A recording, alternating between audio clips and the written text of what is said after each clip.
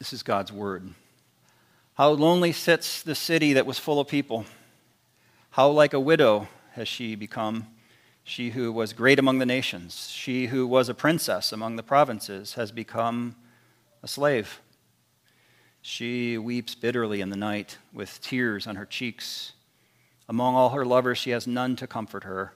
All her friends have dealt treacherously with her. They have become her enemies. Judah has gone into exile because of affliction and hard servitude. She dwells now among the nations, but finds no resting place. Her pursuers have all overtaken her in the midst of her distress. The roads to Zion mourn, for none come to the festival. All her gates are desolate, her priests groan, her virgins have been afflicted, and she herself suffers bitterly. Her foes have become the head, her enemies prosper, because the Lord has afflicted her for the multitude of her transgressions. Her children have gone away, captives before the foe. From the daughter of Zion all her majesty has departed. Her princes have become like deer that find no pasture. They fled without strength before the pursuer. Jerusalem remembers, in the days of her affliction and wandering, all the precious things that were hers from days of old, when her people fell into the hand of the foe and there was none to help her. Her foes gloated over her. They mocked at her downfall. Jerusalem sinned grievously. Therefore she became filthy. All who honored her despise her, for they have seen her nakedness. She herself groans and turns her face away. Her uncleanness was in her skirts. She took no thought of her future. Therefore her fall is terrible. She has no comforter. O Lord, behold my affliction, for the enemy has triumphed. The enemy has stretched out his hands over all her precious things, for she has seen the nations enter her sanctuary, those whom you forbade to enter your congregation. All her people groan as they search for bread. They trade their treasures for food to revive their strength. Look, O Lord, and see, for I am despised. Is it nothing to you, all you who pass by? Look and see if there is any sorrow like my sorrow, which was brought upon me, which the Lord inflicted on the day of his fierce anger. From on high he sent fire into my bones. He made it descend. He spread a net for my feet. He turned me back. He has left me stunned, faint all the day long. My transgressions were bound into a yoke. By his hand they were fastened together. They were set upon my neck. He caused my strength to fail. The Lord gave me into the hands of those whom I cannot withstand. The Lord rejected all my mighty men in my midst. He summoned an assembly against me to crush my young men. The Lord has trodden as in a winepress the virgin daughter of Judah. For these things I weep. My eyes flow with tears. For a comforter is far from me, one to revive my spirit. My children are desolate, for the enemy has prevailed. Zion stretches out her hands, but there is none to comfort her. The Lord has commanded against Jacob that his neighbors should be his foes. Jerusalem has become a filthy thing among them. The Lord is in the right, for I have rebelled against his word. But hear, all you peoples, and see my suffering. My young women and my young men have gone into captivity. I called to my lovers, but they deceived me. My priests and elders perished in the city, while they sought food to revive their strength.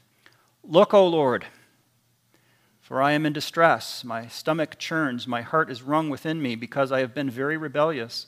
In the street the sword bereaves, in the house it is like death. They heard my groaning, yet there is no one to comfort me.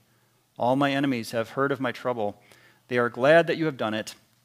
You have brought the day you announced. Let them be as I am. Let all their evil doing come before you, and deal with them as you have dealt with me, because of all my transgressions. For my groans are many, and my heart is faint. Read that far from God's word. What do we do with suffering? What do we do with loss as Christian people whose Savior is on the throne of heaven? What do we do with laments like this? These sort of laments are the answer to what we do with suffering and loss. How does lamenting help with our suffering? Lamenting leads us back to God. And God gives us hope and reminders of his compassion and of his righteousness. So our main point in the bulletin outline, in our suffering and sorrows, we cope like Christians by turning to God to seek his compassion and righteousness. The book of Lamentations is made up of expressions of sadness that remind us how to cope with sadness like the people of God. We could call it the Book of Sad Poems. Maybe it'd be a more accessible word to us than Lamentations. We barely know what lament is in modern American culture. Or we could call it the weeping poems of the weeping prophet. That's my preference, the weeping poems of the weeping prophet, since it was written by Jeremiah. He lived through the terrible loss of Jerusalem, which we've just studied, chapter 52. Since he wrote about that, it takes us to a special time in history, a time of tremendous loss. The ancient prophets knew how to lament. And because it's in our Bible, God wants us to know how to lament. We need to know how to lament. So we'll look at three different sections together, verses 1 to 11, Lord, look and have compassion. Section 2, 12 to 17, friends, look and have compassion. And third, verses 18 to 22, look, O Lord, in your righteousness. So our test case to start our chapter is look, Lord, and have compassion. And it's one of the worst scenes of tragedy in the history of the world. It's known that Jerusalem's downfall was especially terrible. Babylon destroyed Jerusalem, and it was now here in the start of our lament compared to a widow. The city compared to a widow. The city was like a woman who lost her husband, lost her children, and lost her freedom when she became a slave. That's what we find as the lament starts. So how would such a woman cope? The answer to that is how would the people of the city cope. Verse 1, how lonely sits the city that was full of people. How like a widow has she become, she who was great among the nations. She who was a princess among the provinces has become a slave. So this first verse focuses on a woman who personifies the city. It gives us a lot more accessibility to the pain here, to identify with this woman while she faces what we might call a triple whammy: widowhood, childlessness, and slavery. So what does she do? Verse 2, she started by weeping bitterly in the night. A perfectly healthy and appropriate response to what she was facing. And the immediate lesson is that God's people can face our pain to begin with by crying. Christians cry. The city of Jerusalem trusted in alliances in foreign nations, and they were let down. And one of the most painful experiences of life is to be let down by those we thought were a good place to turn.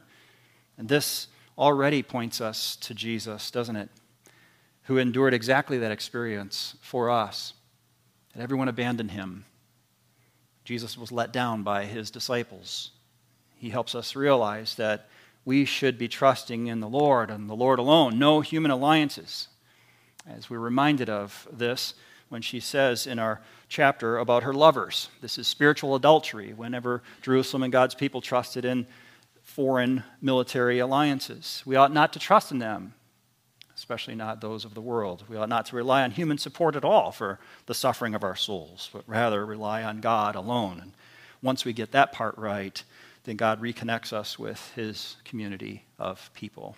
Verse 3, then next, the widow personifying the city realizes that her own sin and her own sufferings are not the only problems. She widens the lens, and she looks around further and more distant to see that the problem is even bigger than the loss of her city. What she lost was not just her own city, but more, she lost her whole nation. Where's the nation of Judah? We read in verse 3, Judah has gone into exile. And then in a poem, things themselves can be spoken of as persons with feelings and such. We already did this with the city. It's personified as a woman. And now verse 4 goes farther, and it takes the roads, and the roads themselves are personified. The roads were sad because they used to be full of worshipers traveling to the temple to worship God, but now the roads are empty. In verse 4, the road mourns because, quote, none come to the festival. The roads in the poem are sadly recalling the good old days before the fall of Jerusalem. The travelers used to arrive from all around the surrounding regions to the great city of Jerusalem in order to join the worship of the great God of Israel. But this time, the travelers came from afar and finally drew near to Jerusalem, and whatever they initially saw instantly alerted them that something was very wrong. Verse 5, the reason for Jerusalem's attack, its defeat, its downfall, and sorrow was apparent, as we've been reminded again and again in our study of Jeremiah. Now we're told in the book of Lamentations, clearly here in verse 5, the Lord has afflicted her. for the multitude of her transgressions. This word transgression shows that the people were guilty because they're willing to cross a line. They're willing to overstep. The results were many. Verse 5, some become captives before the foe. Verse 6, the majesty of the city have departed. The people are forced to run like a deer. Verse 7, during their suffering, the whole city sadly remembered the former days, the days before the enemies took control and mocked them during their downfall with, quote, none to help her, verse 7. Verse 8, the sad poem returns to the reason for the downfall of the city and states it clearly again. Verse 8, Jerusalem sinned grievously. And verse 9, compared to a debased and filthy harlot with, quote, no comforter, end quote. Verse 10, as a result of her spiritual adultery, even their precious temple, the place where God forbade even non-priests to ever enter, has now the unthinkable happened to it. The temple was entered by pagans from the nations and would be violated and destroyed by the enemy. Isn't that a picture of a woman being violated as well? In verse 11, the temple lost. Any surviving people were groaning while searching for bread anywhere, and even if they found bread, they must pay dearly for it. And the sad poem's first section now ends with them crying out to God to look and see their sad situation, verse 11. This first section of the poem then has recalled what the city of Jerusalem used to be compared to what the city of Jerusalem has become.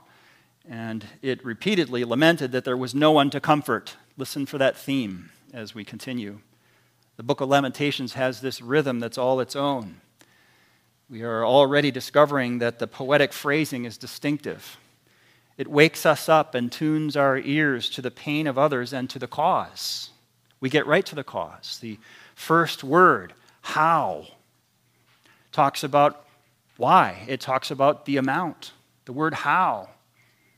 First phrase, how lonely sits the city, or how lonely sits the widow, has already given us eyes to see how painful sin is. Yes, sin is that bad. Yes, pain that widespread, pain that deep can come because God is that holy. How destructive is sin? How holy is God? The lament is already helping us by bringing us back to understand the cause and source of pain. Lament is already helping us because it's bringing us back to the holiness of God. Lament gives us hope there because even now, this holy God, who is that holy and always will be that holy, still has compassion on us, and lament brings us back to a readiness to pray to this God in new ways, and the pain caused by our sin, and yet offering us compassion from God. What would need to happen for sinners to get compassion from this holy God? The suffering of another instead of the city full of sinners. Watch for that as we move on to our second section, verses 12 to 17. At various points now, what is said about the suffering of Jerusalem could be said about a future suffering of another. Personified as this woman could be personified as another. The poem has already given us this hint. While we keep one eye on Jerusalem during her day of destruction, as it's now further described, we keep another eye on the future Jerusalem. The God who is the holy God who sends this destruction is the God who sees our pain. He's also the God who says that a day is coming in this Jerusalem when this sad poem will point to the suffering of another in Jerusalem. You'll hear it as we study these next verses. After his suffering, God will bring about a victory in Jerusalem. And if we keep watching, after that suffering and that future victory, we're trained to look ahead. And we look ahead to yet another Jerusalem. We could call it the New Jerusalem, where God will gather us.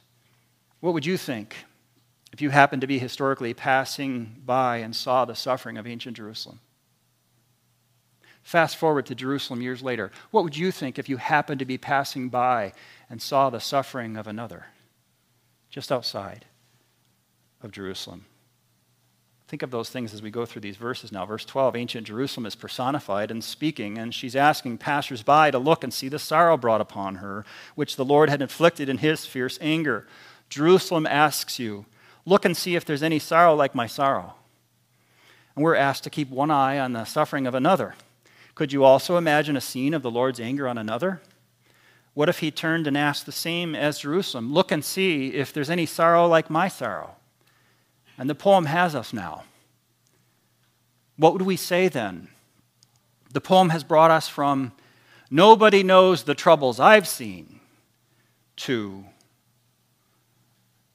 nobody knows sorrow of the Anointed One. We have been moved already from a crushing self-pity and despair, focus on me, to the focus on another, to the focus with the mind's eye of faith, see the Lord upon whom the Lord inflicted his fierce anger. And so we can say that he was asked to take our sin and the resulting sorrow from our sin and made necessary by the holy God. Verse 13, the description of the result of God's wrath, we could read this as the destruction of Jerusalem, of course, but we could also read it a second time as the destruction of another. Verse 14, the sins that destroyed Jerusalem were placed around her neck. It reminds us of Jeremiah earlier having placed something around his neck as an illustration, and then we get the sins placed on another. We're primed for that. Verse 15 shows the action of the Lord to cause an army to attack Jerusalem, and again here, another later suffered the same fate, to be destroyed by the Lord. Verse 16, more weeping without a comforter. Another later would come to Jerusalem, and he would have no comforter, one who would be forsaken by the Lord God. Verse 17, no one comforts the city. The city became a filthy thing. Later in that same Jerusalem, we would have another who would have no one to comfort and would become a filthy thing, not filthy with his own sin. Quote, he who knew no sin became sin for us, 2 Corinthians 5:21. For us to have compassion for the suffering of Jesus is to acknowledge how filthy is our own sin. For us to have compassion for the suffering of Jesus is to be amazed at how holy God is. That what he required of Jesus when our sins were placed on Jesus shocks us. And Jesus without a comforter means we will never be without a comforter. And Jesus forsaken means we'll never be forsaken. And we go to our third section. Verse 18 picks up, what if the sad poem of self-pity turns and becomes a sad poem of true repentance? What if I read this psalm in my sorrow and I start realizing that God is right to send suffering on me for my sin because, quote, I have rebelled, verse 18. What if part of our coping with pain is when we stop blaming Judas for everything? For whose wrongs did Jerusalem suffer? For whose wrongs do I suffer? For whose wrongs did Jesus suffer? This sad poem, Lamentations chapter 1, leads us to the point of saying, it was for mine, Lord. The hymn, Ah, Holy Jesus, puts this so starkly. Who was the guilty? Who brought this upon thee? Alas, my treason, Jesus hath undone thee. 'Twas I, Lord Jesus. I it was denied thee. I crucified thee. That's what verse 18 is building on. That's what it's saying. Verse 19, what have we done? We've called out to our spiritual lovers, our spiritual adulterers, but the result is always to be deceived, and the holy destruction spreads. Verse 20, the poem has definitely taken on this new character, no longer just a sad and weeping poem, but it really does ring like a repentantly sad poem now. The poet is teaching us to ask God to look at the contrition of my stomach churning and my heart wringing. Listen carefully, verse 20. Look, O Lord, for I am in distress. My stomach churns. My heart is wrung within me because I have been very rebellious. That is the statement of a repentant person who realizes that this destruction is caused, at least in part, by my own rebellion. Verse 20 ends with a sad shock that the consequences of my rebellion have gone much farther than the now contrite poet had ever expected, because now, at the end of verse 20, quote, in the street the sword bereaves, in the house it is like death. Never intended it to get that far. Verse 21, again groaning with no comfort, but this time there's gladness in the enemies for God having brought the contrition. Verse 21 ends with the poet asking God for the contrition of the enemies. Now let them be as I am, which is what? Repentant. Let the enemies of God be what I am. It's a prayer for Babylon. It's a prayer for the world. Paul stands before King Agrippa, and Agrippa said to Paul, "In such a short time, would you persuade me to be a Christian?" And what's Paul's response? "Would to God that not only you, but also all who hear me this day might become such as I am." Acts 26:28. And that's how verse 21 ends. Let them be as I am, which is what? What are you? I am a sinner who deserves the judgment, destruction, and wrath of God, and I have received the gift of his grace through repentance. And I'm coming to him with my sadness in my repentance, looking to him for kindness. And true sadness of true contrition quickly leads to praying for others who are still stuck in their sins. Who are we to pray for Babylon? We are those who are becoming right with God and already equipped to pray for Babylon. Verse 22, our last verse, asking God to deal with the evildoers as God has dealt with us, which is what? With as much severity as it takes to turn us to God. God is not above giving many groans. Faintness of heart, read verse 22 carefully, in order to bring us to repentance. And Paul says the same thing in Romans 2:4. He explains how God's severe actions towards us are actually to be interpreted as kindness, by which God intends to, quote, lead you to repentance, Romans 2:4. The Lord is righteous. The Bible tells us he's holy, holy, holy. Nothing will ever change that. Heaven, round the clock, continues to recite that. Holy, holy, holy is the Lord God Almighty, who was and is to come. His holiness is unchangeable. What does that mean for sinners? He has done all things well. God has done Jerusalem no wrongs. God has done Jesus no wrongs. God has done you no wrongs. God has done his church no wrongs. God is holy and righteous, loving and merciful, and he's perfect in all of his dealings. And when we get that straight, we're equipped to continue to process our pain and our suffering as there's more chapters to go. That was chapter 1. How do you cope with suffering and loss like a Christian? 3 application points from our first chapter. Number 1, remember that we have a comforter. 5 times our chapter has said there's no one to comfort. Verse 2, verse 9, verse 16, verse 17, and verse 21. It's a theme, but it's not true about you. You have a comforter. Grief is always intensified when it seems that no one cares. God sent Jesus to take that place for us that our sins deserved, and the result is we have a comforter because we have a God who cares that much. Step 1 to cope like a Christian is to remember that we have a comforter. Step 2, be willing to listen. We start our sad prayers wanting God to listen. Please listen to my prayers. Listen to me. See the pain I'm in. See the suffering I'm in. See the loss I've endured. That's how we start our prayers, and rightfully so. A lot of the Psalms start that way. But by the time you're done with your prayer, and by the time you're done with your lament, and by the time you're done with your psalm, we ought to be willing to listen to God. We ask him to listen to us, and he hears us out, and then we listen to him. Notice how this works in chapter 1. There's 22 verses in this chapter, and it's because there's 22 letters in the Hebrew alphabet.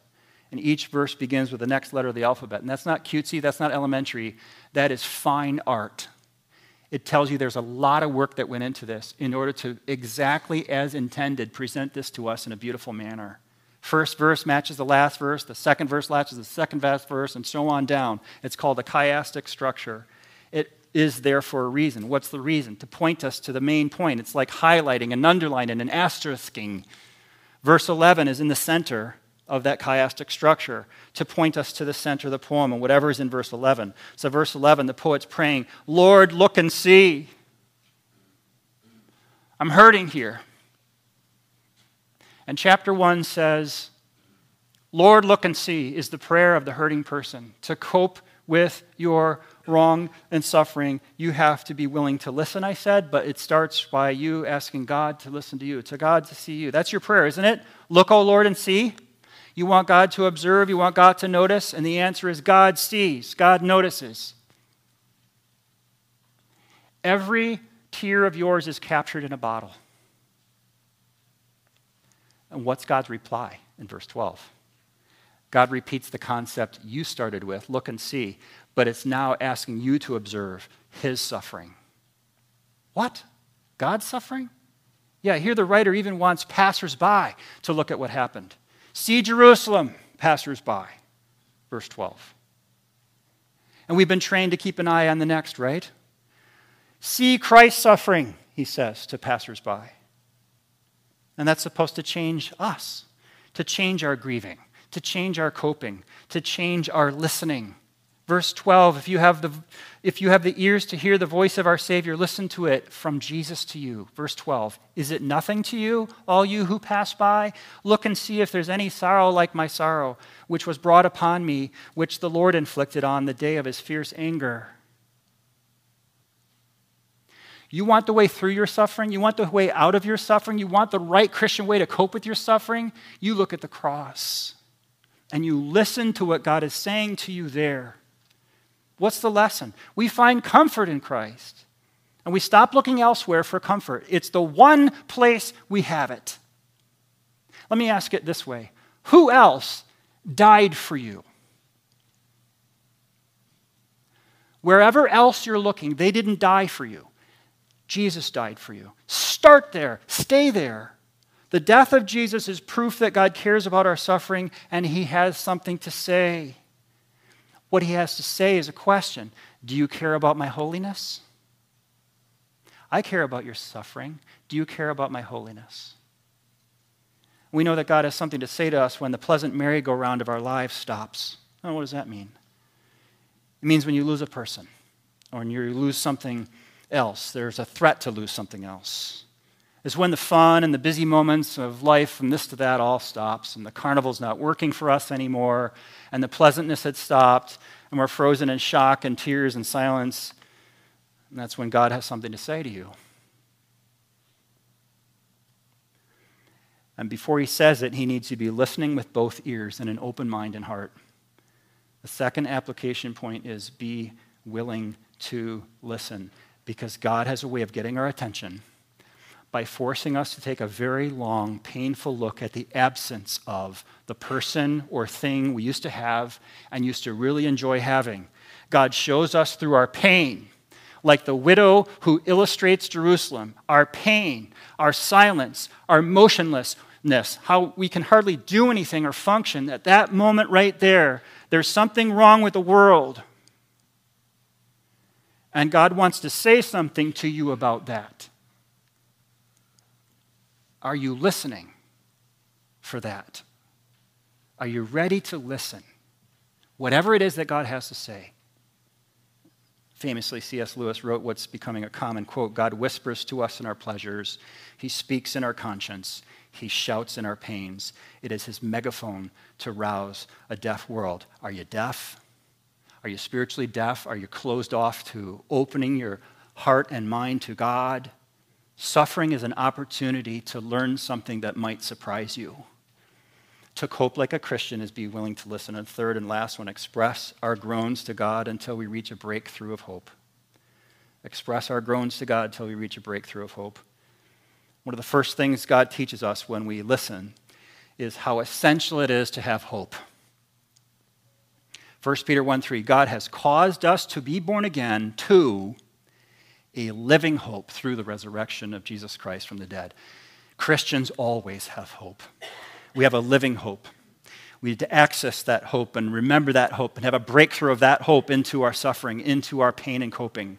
We cope like Christians by continuing to express our griefs, yes, by listening to God, yes, and by not stopping to work through our grief until we reach that breakthrough point of hoping in God afresh. And sometimes when we get into pain, we get confused. And when we get really, really confused, all we know is that somewhere down deep in the bedrock truth, we're always called to affirm that our only hope in times of suffering is Christ, our risen Lord, right? We know that underneath are the everlasting arms of God. How will you know that you have some sort of breakthrough in hope? When you begin expecting good to show up any minute, and it starts to recolor the dark sky that you've been seeing. A Christian named J.R.R. Tolkien wrote into the Lord of the Rings books the storyline of something he called eucatastrophe. EU catastrophe. No one had ever heard the word before because he made it up. Mr. Tolkien invented the word eucatastrophe, but he didn't invent the reality of it. He just invented this way to describe it. The word is a combination of something bad, a catastrophe obviously, and something good. The Greek prefix EU, to create the word eucatastrophe. It starts as something, an unexpected evil, a catastrophe that you weren't planning on, but with the added EU at the beginning, it's a reversal from good to bad, from bad to good. So for Tolkien, the eucatastrophe is a crucial part of the Christian mind, the crucial interpretation of our story in this world. What is happening to me, and how do I make sense of it all? A crucial part of that is understanding eucatastrophe. The sudden, wonderful turn in the story which pierces you with joy that brings you to tears, because it's that glimpse of the hope in Christ alone who's more than able. Lament is like that. Please don't stop lamenting till you reach that breakthrough point, a real hope that colors everything differently. It takes us from the language of catastrophe to the language of eucatastrophe. It helps us to believe that catastrophe can suddenly become a very good thing in the hands of the living God. That one who was crucified unto death, who was our only hope, could rise again and change everything about the future. We learn in lament to vocalize the pain of the moment, laced with belief that help is on the way. He has not given up on us. We ought not to give up on him. Lament gives us hope because it gives us permission to use our imagination again, this time for good outcomes. Stop imagining bad outcomes. Start imagining good outcomes. That's how you know you have a breakthrough. We can imagine everything turning around, and we could actually picture God doing something amazing in a great big mess. Revelation 21:4, God will wipe away every tear from their eyes, and death shall be no more. Neither shall there be mourning, nor crying, nor pain anymore, for the former things have passed away. As Christians, that's not just future New Jerusalem. That's the now Jerusalem. That's the church of Jesus Christ. That's the life of the Christian now. Christians get both sorrow and victory, both lament and praise, because we have a full dose of hope. There's a sanctifying, redemptive value to our suffering with lament. There's grace in lament if we'll push to the point of hope. The grace comes when we see the lament as a bridge from catastrophe to eucatastrophe, from pain to hope. Cross the bridge. Express your groans to God until we reach a breakthrough of hope again. Let's pray. Father, too often we want to fix things ourselves.